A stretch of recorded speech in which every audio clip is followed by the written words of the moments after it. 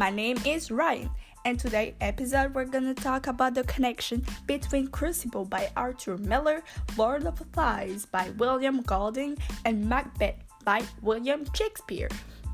And I will also explain why did I choose the podcast format to explain the connection between the novels.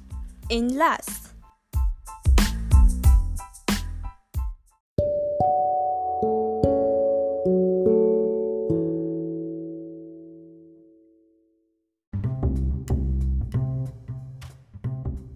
The connection that I choose for the play are the theme of power. First of all, in the Crucible, portraits are concerned who has the power, the shift of power that take place, and how power consumes people and try to abuse it. In this case, Abigail had the most power in the Crucible.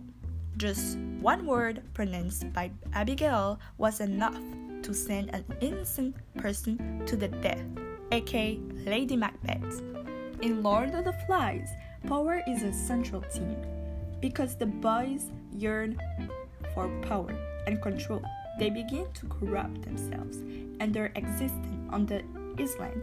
We see it when Jack achieved power in a tyrannic way, resorting violence and savagery over.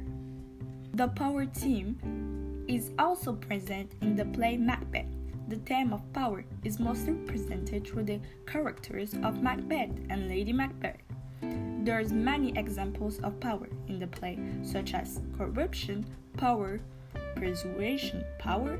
We see it on Lady Macbeth when she has power over her husband because of her ambition and how she wanted to become a queen.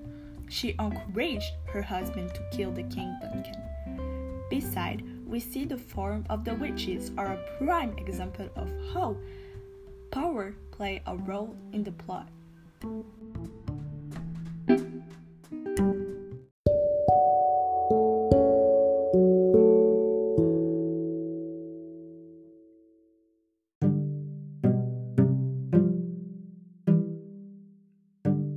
In all these novels, the theme of power is provoked by vengeance, desire, ambition, jealousy, and material gain.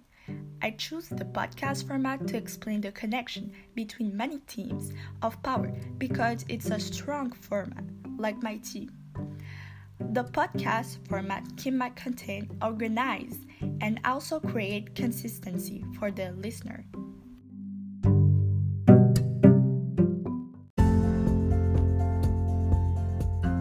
Now that I'm done, I hope the listening was enjoyable.